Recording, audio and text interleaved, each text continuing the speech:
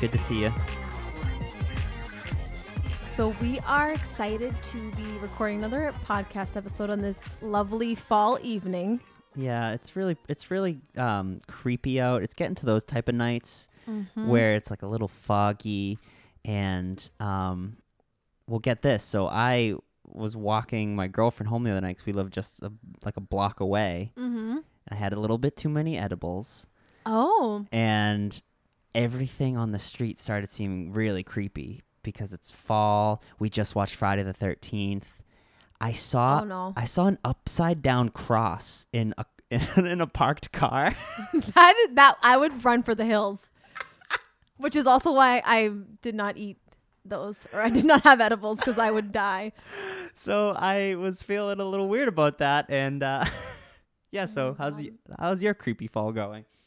Oh, I started listening to a podcast about it's called like Conspiracies, but it's about like historical conspiracies, and it's about Edgar Allan Poe's death. And so that kind of creeped me out. And then I listened to a podcast about aliens. So I also was, but it was in the spirit of Halloween. And then I was like, I can't do this because I'm a baby. Sure. I mean, this is a whole nother topic, but what's your thoughts on aliens? I don't know. I feel like I wasn't prepared to talk about this today. No, it's interesting to like think about other life and things like that. But I don't really have a concrete answer yet. I don't have enough research. All right, we'll get you next time. Yeah. So I also wanted to reintroduce what salsa soul food means, because we've been doing this and we started to ask our guests, what are their salsa soul food goals? And I kind of haven't done that consistently. So I wanted to bring it back. Mm-hmm. So salsa, I'm a salsa dancer, and salsa is physical activity, how you incorporate that in your daily life. It might be walking, running, doing weights, like doing yoga in the house right now. And then we have soul, which is a Spanish word for sun. And for me, it is nourishing activities. What we normally would refer to nowadays as like self-care, right? Like reading a book, spending time with a friend, or Zooming with a friend, or Zooming is not a thing. No, Zooming has become a thing. Oh. That's the new generation of children, are Zoomers. Oh, they're Zoomers. Went from boomers to millennials to Zoomers. Oh, wow. Okay, so I didn't realize that. Drinking a cup of tea, like those things, how to incorporate those in your daily life. And then finally, food is kind of the most obvious, your relationship with food, whether that's weight loss goals, whether it's feeling better in your skin, at the weight you are, in your body, trying out a new sort of diet or new foods in general. And that leads us to today's episode, which is going to be linked to food. And I wanted to just review the salsa soul food kind of theory, or philosophy, I should say, because we're going to jump into that in today's episode. Let's roll that footage.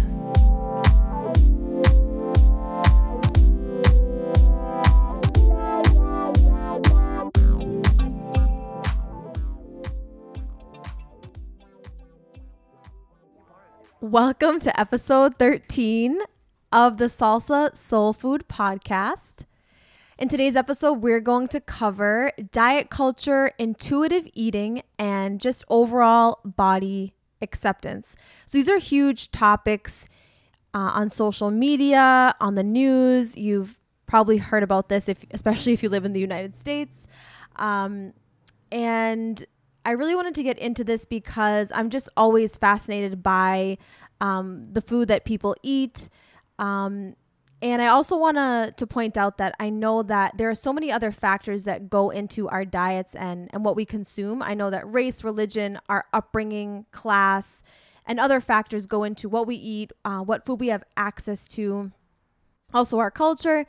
So I'm not going to dive into that too much today, but I just wanted to give a brief overview of what intuitive eating is, diet culture, and just what is right for you. And hopefully this will give you some more insight into what works best for you and your body.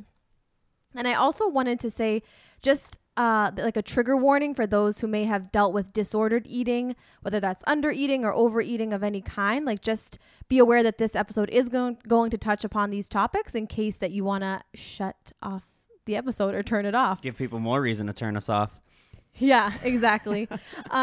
So just to start out with my story a bit, I know that I mentioned this in the first episode, but I grew up in a household where pretty much everyone in my house had some type of disordered eating. And when I say disordered, I don't necessarily mean they had like a diagnosed eating disorder. It was just that there was an obsession about food and specifically weight loss, I would say, with my mom, my sisters, and very much my dad, especially towards like as he got older, I would say, and definitely an obsession with health. And so I noticed that from a young age, and I remember like I would be in dance classes, and I also noticed that my body was different from the other girls. And, I was a petite girl, but I still felt this sense of not fitting in and feeling like I needed to lose weight from a very young age. And I also I didn't like judge anyone based upon their weight, but I also knew that in a sense it wasn't acceptable to be a certain weight in society. It was very strange.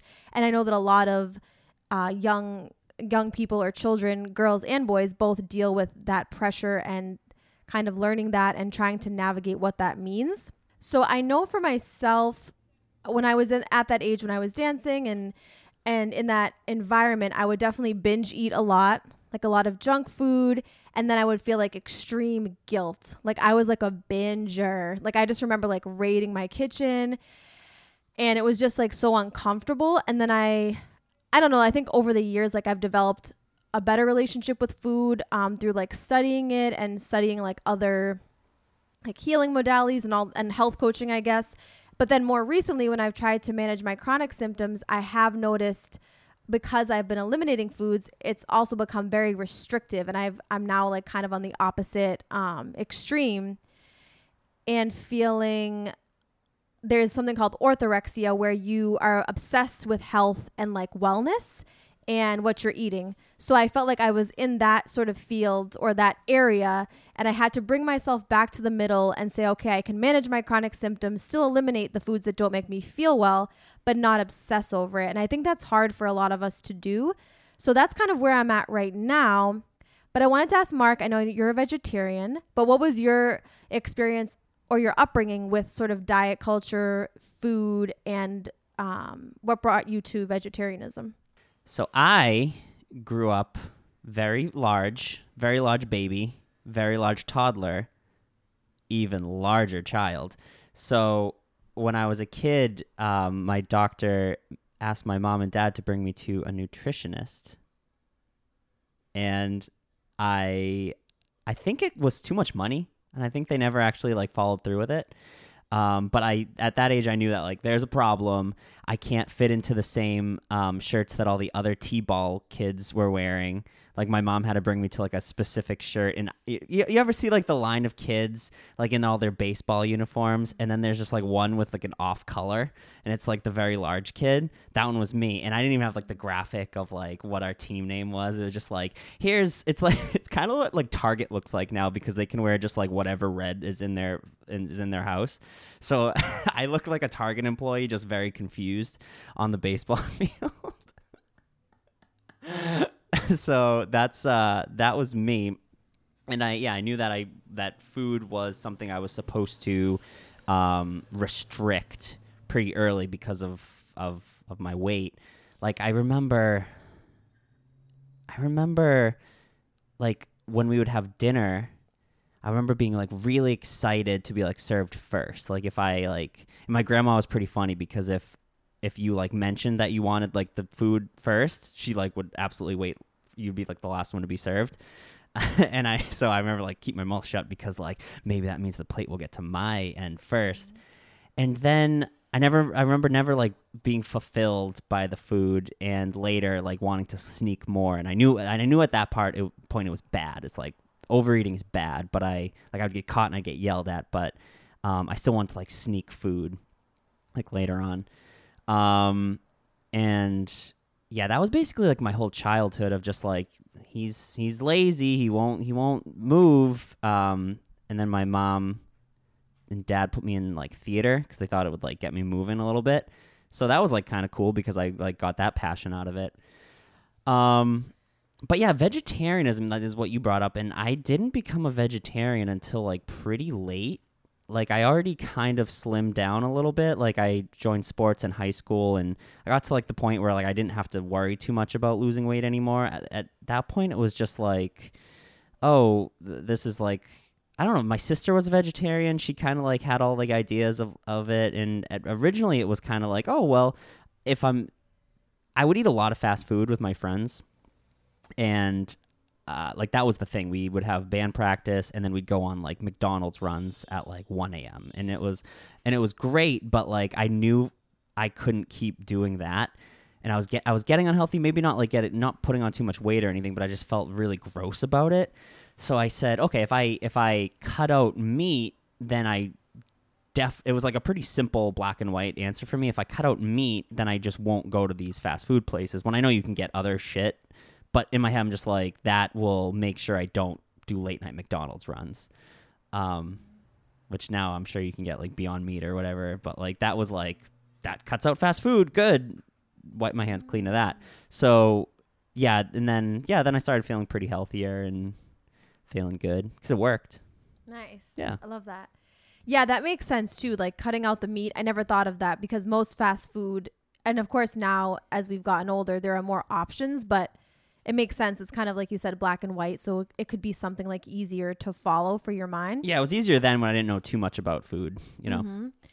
And when you mentioned your grandmother and your family in general, I also remember, I just love thinking about memories of food and like your family, because I had a time where I was eating a burger with my dad, and it's one of those memories that always sticks out for me. We were at Johnny Rockets. It's like a burger place.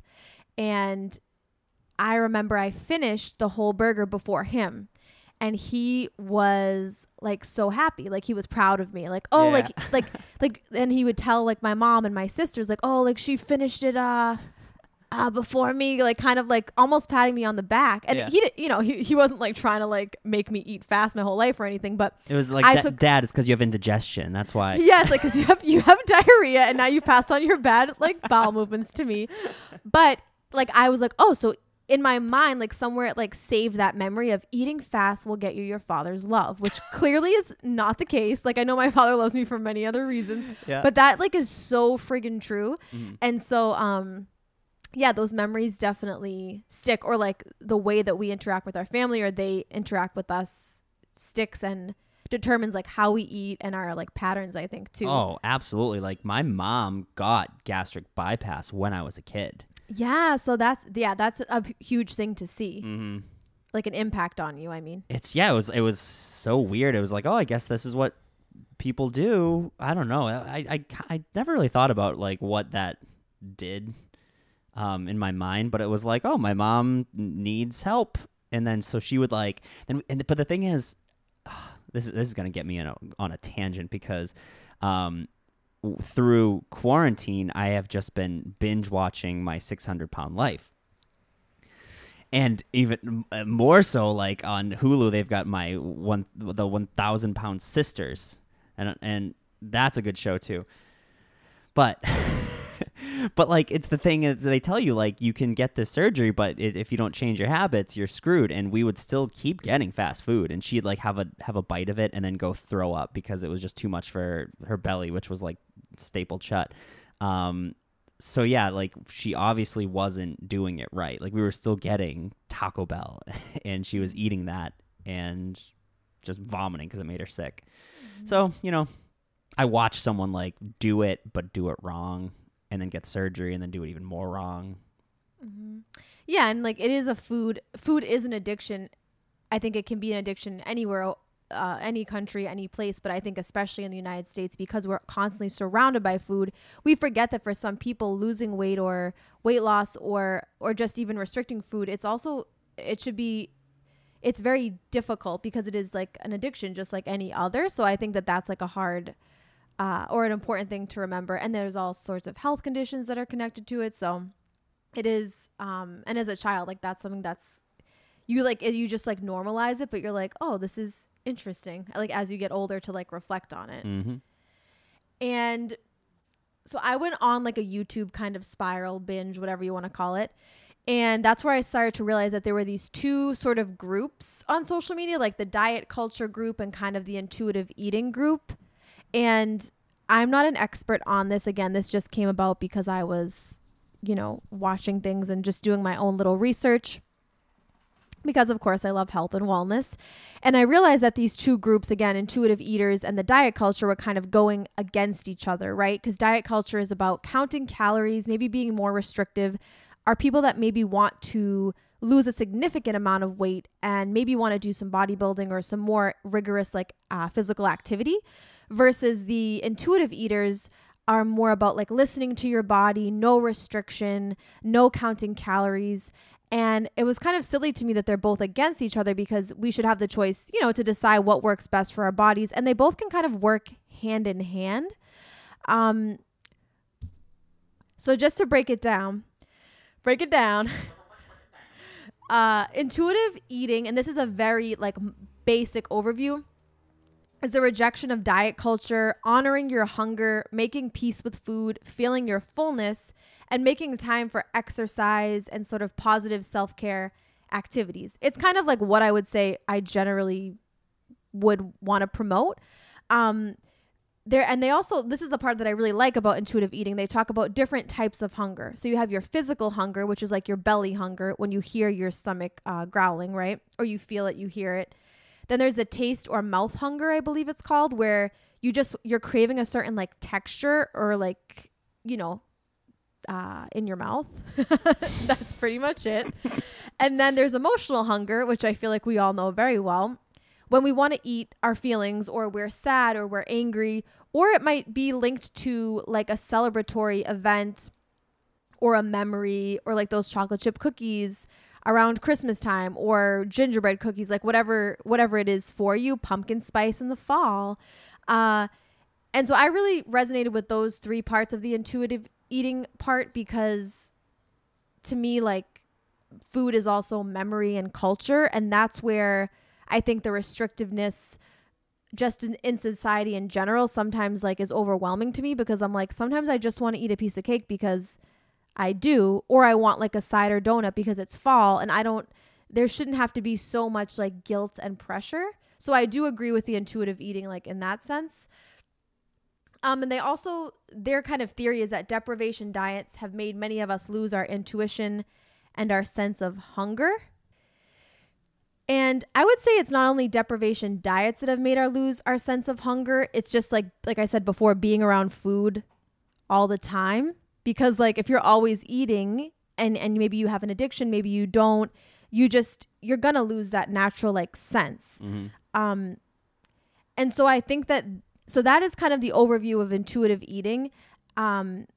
And again, I really like the overall view of it. But when reading comments on these intuitive eating videos, a lot of people would say, well, I'm overweight, or I deal with, a thyroid issue or a food addiction. So it's very hard for me to follow this intuitiveness, because somebody once, I think one of the comments was, my intuition will lead me to eat a full pizza.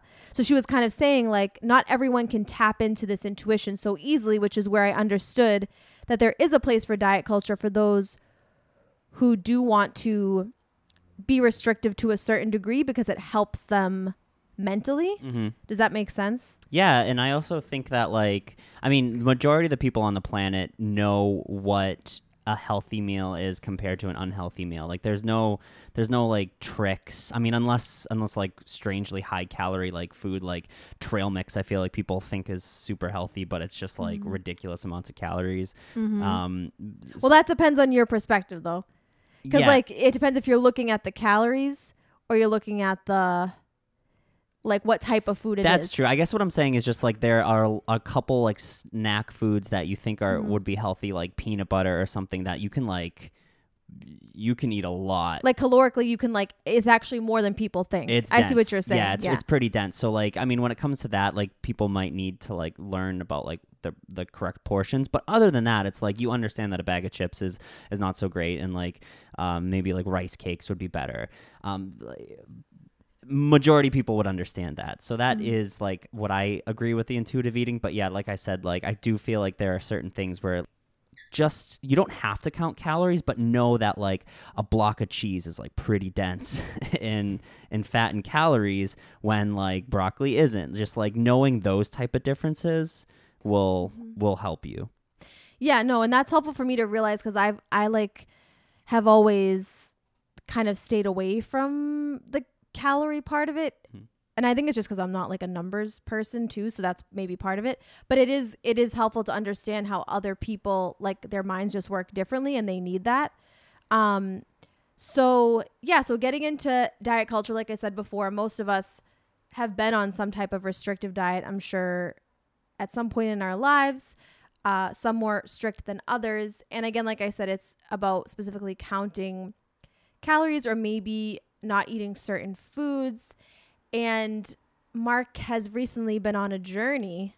Oh, yeah. So I wanted him to share more about his sort of regimen that he has now, or diet, if you want to say that, to give us like another perspective from the intuitive eating side now over to like the diet culture side. Totally. And I just want to like say throughout my past, I have tried a lot of different things and they've all like worked, but there's always that like slingshot backwards, like slap back. It like I always end up gaining the weight back, but like, you know, I've done keto like a couple years ago. I did you know, like low fat. I'll do like calorie counting and stuff like that, and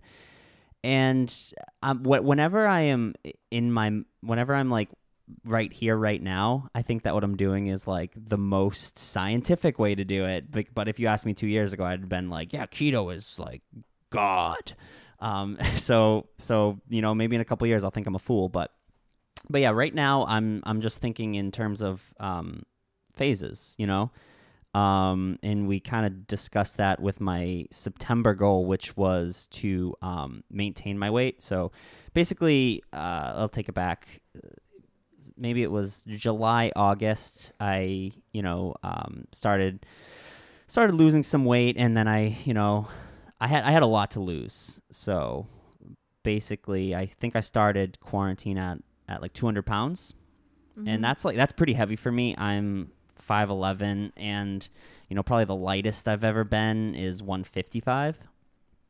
And I don't want to get down to that again. I just like I just don't want to be. I didn't want to be 200. So I understood that. Started from there. Cut calories, and I know that's like the opposite side, and that's what we can get into on like the difference between intuitive eating and counting calories. But it's simple to me, like calories in, calories out. Like if you're in a caloric deficit, you're gonna start losing some weight. So I did that. And what I've just been learning is that like being in a caloric deficit does put a lot of stress on your body, and it's on purpose. It's eating the extra fat. It doesn't want to get rid of fat. Your body really wants to hold on to that fat because for thousands and thousands of years, that is how you survived. You stored it, and then you had it just in case. We don't live in that world anymore, like where we can get 10,000 calories at any gas station. Like it's ridiculous. So your body wants to hold on to the fat. So it's stressful to continue in a caloric deficit. So after a few months, I wanted to maintain, which was my September goal. For that whole month, I didn't count calories necessarily, but I did look at the scale pretty frequently, just to make sure what I ate that week wasn't tipping me in any direction. I didn't want to lose weight. I didn't want to gain weight. I wanted to stay the exact same because, surprise, surprise, that needs to be my life when this is all done. So it's kind of giving your body a break, training yourself to stay, you know, with what is it? It's like a 2% variation. So like if I had like 5 pounds back and forth, like whatever, if it's within that 5 pounds, that's still maintenance. Felt good about that. I did it. So that was my goal, and I did it. Stayed the same weight throughout that month, and then October. Yeah, I'll insert applause. And then at October 4th, I started the cut cycle, which is, you know, less calories and just trying to lose some weight. And the way I'm going about that is pretty much eating similarly every day. You know, everyone can go onto like a calculator online and see what daily caloric expenditure you need to like what your resting calories are. Like if you did nothing, this is the amount of calories that you can eat and stay the same. So I'm not weighing my food or anything. I'm not like really looking at that, but as long as I stay in the same realm of like the same types of food and I see the scale going down, then that's me being in a caloric deficit. Like, do you want to get into the granular stuff? You want to know what I'm eating? Yeah, tell us a little bit, about that. All right. So, it can vary from day to day, but like as long as I kind of understand that it's around the same amount of calories, I'm doing good. So, wake up 7 a.m. Coffee and black coffee and 1 egg and then like a bunch of egg white from a carton. Mix that all up. Make some scrambled, some veggie sausages, and blueberries and yogurt. That's every morning. Sometimes it'll switch a little bit. If I like run out of veggie sausages, I'll add something else, like whatever. And then 11 a.m. Protein bar. 2 o'clock broccoli slaw with olive oil and either a veggie burger on top or a can of tuna. This is what freaks people out the most when I'm out eating. Like I brought if I'm out and about, I'm going to bring this. Like I went to my sister's house, brought my can of tuna, went to a picnic with Kelsey, brought my can of tuna. So you're gonna get made fun of if you bring out your can of tuna, but that's what makes me stronger. I love it.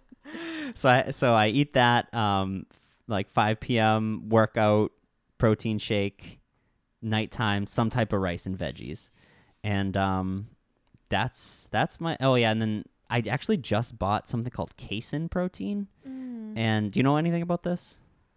I've heard of it. I guess it's like a more slow digesting protein, so Okay, so you eat it at night, and then because I'm also trying to retain as much muscle as I can, which is extremely hard when you're losing weight.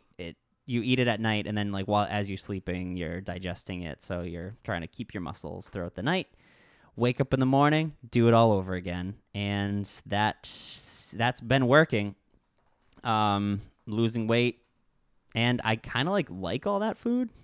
Like that's what I was going to ask, is because I think a lot of people assume that if you're doing something like similar to what you're doing, where it's like maintaining muscle or gaining muscle, maintaining it, and keeping track of calories, they assume that it's very like the intuitive maybe eater's side, like someone who's more like in my mindset might say, oh, but aren't you feeling so restricted? And that might then make you like relapse type of thing, like go back. But it seems like those are things you would normally eat. And maybe you even discovered like things that you actually liked by doing that. Do you know what I mean? Yeah, like I am so obsessed with broccoli slaw now.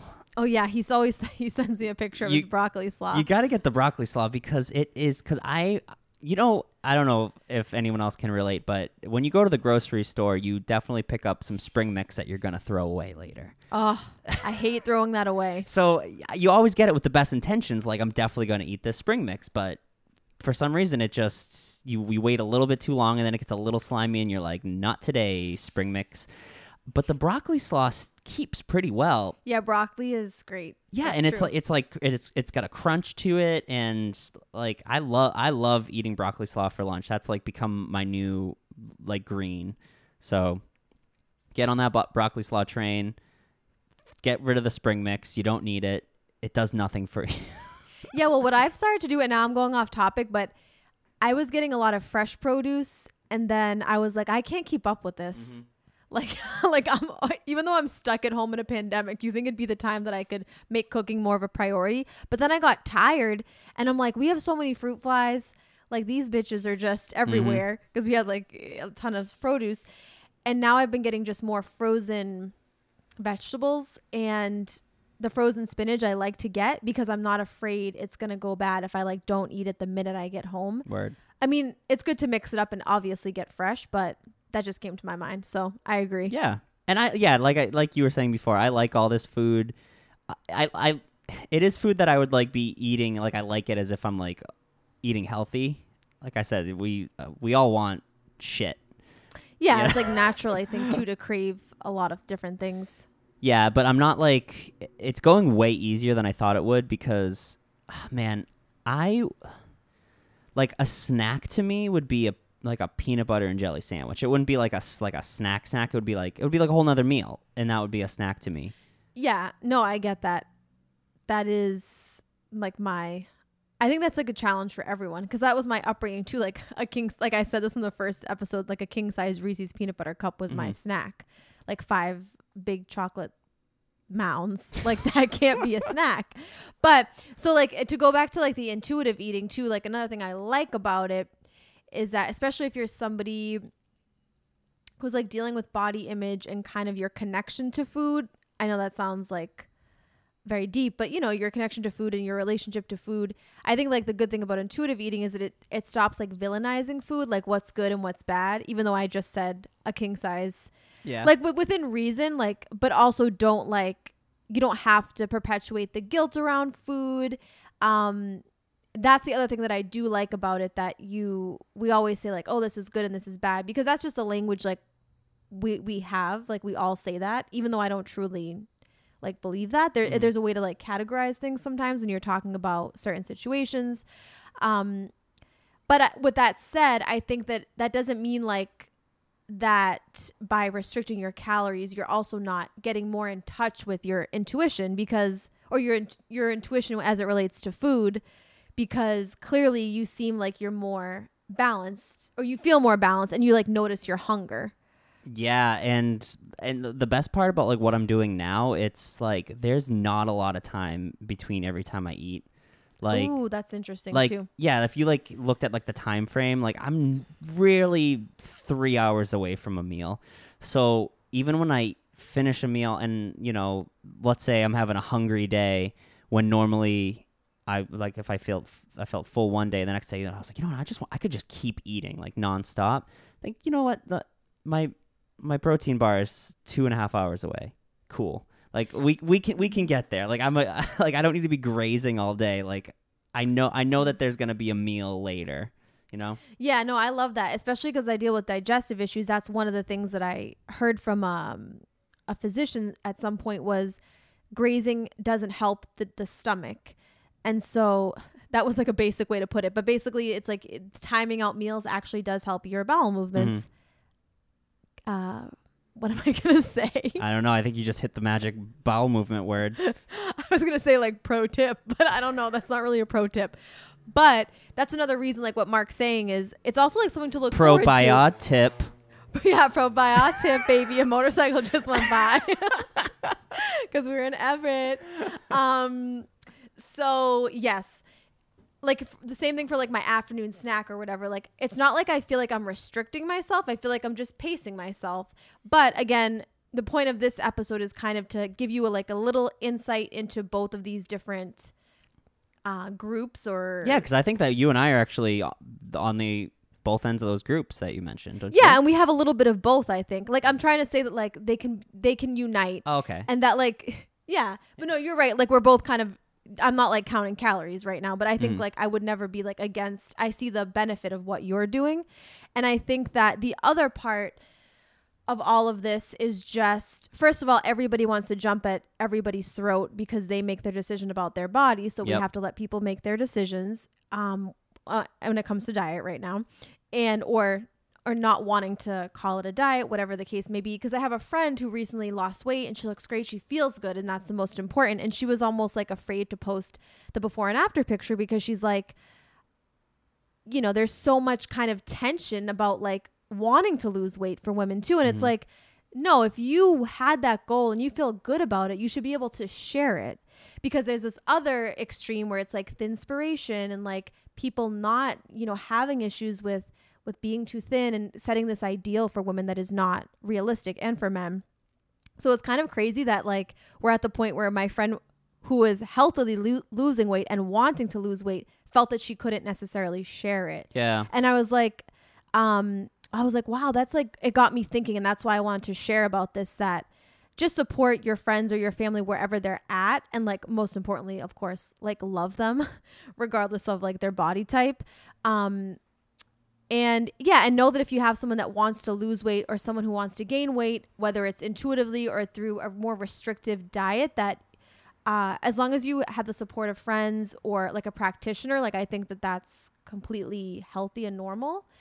And I also wanted to mention too that I did an episode in the first season on elimination diets, and that would be considered more of like a restrictive type of diet. And for me, those are used specifically to eliminate foods to see if they're causing you a certain reaction or like you have a sensitivity to them.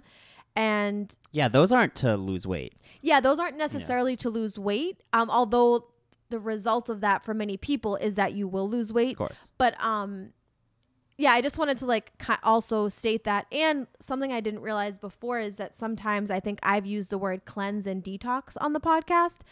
And from an intuitive eater perspective, those are kind of like not the words they would use. And I never realized that like, oh, that's kind of harmful that we're constantly talking about cleansing and detox, because a lot of women, especially women, think of that being connected to weight loss and like, oh, you got to detox your body. And I have other people that I've been following and listening to are kind of re-emphasizing the fact that our bodies know naturally how to cleanse and detox. Totally. Like that's why we have organs. Yeah. And so, and like the natural fast we have is when you go to bed until you wake up, like that's your fast, and you break it at breakfast. Unless you got some slow protein gurgling in your belly. Like, yeah. No, but still like that's the reason you have it before bed. Yeah. So like, I think it's important too, to also like remind the people that are listening that if I've used those terms, I think when I say detox or cleanse, it's more like a short period of eliminating things to feel lighter and better in my body. But I don't have like scientific proof that I was like detoxing in that moment. Yeah. And that to remember that your body will take care of itself for the most part, and that it's got it going on. God, I hope it's got it going on. Yeah. I was really passionate about that. So I just wanted to say, oh, and I have a question we can ask each other. Okay. Because just talking about diet culture, accepting your bodies, loving yourself, something else that I'm passionate about is what's in somebody's fridge. Like, I just love to know what people have. Or it can be your cabinets as well. I usually go look at Mark's fridge when I first come over, when we record the podcast. But whenever I used to go over to friends' houses, because I don't anymore, I just love to see someone's fridge. So what is in your fridge? Yeah, I love that was the thing that you needed to do at my apartment right away, was just start raiding the refrigerator. Yeah.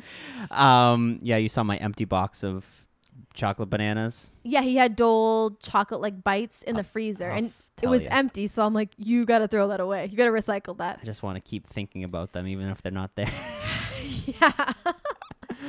Wait, what's the question? What's something I have in my fridge? What's in your fridge? Not something. What's all that's in your fridge that you can think of? Well, the thing is, you kind of heard all the things I eat. I guess you did. So it's in there. But I mean, for special things, like you got to have banana peppers. Got to have them. Throw that shit on anything. Banana peppers work. Do you eat banana peppers? Those are the ones in the jar. Oh, yeah, I saw them in your fridge. So yes, I do. I would eat them. I don't have them right now. Yeah, they're a staple. And you got to have nutritional yeast as a vegetarian. Oh, that is true. I used to have that a long time ago, but I let that sit, and then I think I ended up throwing it away. So I would like to get some again. I was looking back on some of my Facebook statuses, like shows your past statuses, and I wrote, there'd be more vegetarians if we let out the secret about nutritional yeast on popcorn, because shut your mouth. Nutritional yeast on popcorn is so good. It makes it like stinky, like cheesy popcorn. Yeah, because that's like the cheese alternative for vegans too. Well, not the cheese alternative, but it's used as like Parmesan almost. Yeah, you can make like mac and cheese with Parmesan. A Parmesan. Sorry. So get on that nutritional yeast, everybody. You might love it. And that's what I have in my. What do you have in your fridge? What do you got? Okay, so I feel like I love how I set that question up so you could just ask me what I have in my fridge, because I want to talk about it. My fridge is pretty empty right now because my boyfriend and I are cheap. So we like to kind of like do multiple shop. We don't like to shop multiple times during the week, especially during a pandemic, but we also don't want things to go bad. So we've been bulking up on the frozen veggies. Yep. We got a few like frozen Indian meals. Like the paneer. Oh, yeah. And also, was that like Amy's? No, it's Trader Joe's right now. Okay, yeah. Because he works close to Trader Joe's. And what else do we have? We got some olives and some sun-dried tomatoes, similar to your bell peppers. I like to have a little jarred. Banana peppers. Oh, I said bell peppers. You freak. Banana peppers. I'll tell you right now, Excuse me. olives and banana peppers, that's the pizza topping. That's what folks need. Yeah, no, it's so good. Then we have eggs, bacon. Like always, we'll always have like a thing of Parmesan, like a block. A block. Yeah. Thank you. I don't know. I was going to say a wedge, but anyways, Parmesan and just like leftover ground beef, I think, and almond milk. And I think and like a lemon, ginger. Yeah. Just a couple of sauces. Tahini, which is almost gone. That's another good like must have is tahini, because you can put that on oats, put it on your toast. Really? Tahini on oats? Yeah, do whatever you want, because you can make it sweet or savory. Put it with dates and peanut butter. So yeah, that's what's in my fridge. It's not really stocked. I'm intrigued by that. So I hope this was helpful, just having a little talk about these two different approaches. And yeah, whatever you see on social media or you read, I guess just take it with a grain of salt and do what is best for you. Yeah, what Angela and I really always want to try to do is just, relate as best we can with people. Like, I don't know if anyone will relate to my baseball story of having to wear like an odd shirt, but like, maybe you will, because, and I also went through what I eat, and what I eat is very particular to me and how I feel and how I get energy, and what is a deficit for me isn't for someone else. So like, never take someone else's diet, never take someone else's calories, philosophy necessarily. Fully do it for you and experiment with yourself to see what feels the best. And but we just like to talk about it, so that's why I laid it all out there. Yeah, no, it was great. So we hope you enjoy, and now go tell us what's in your fridge. Go be free. Go raid someone else's fridge the second you get into their house and ruin friendships like Angela does. No, you'll learn a lot about somebody when you look in their fridge. Yeah, you'll end scene.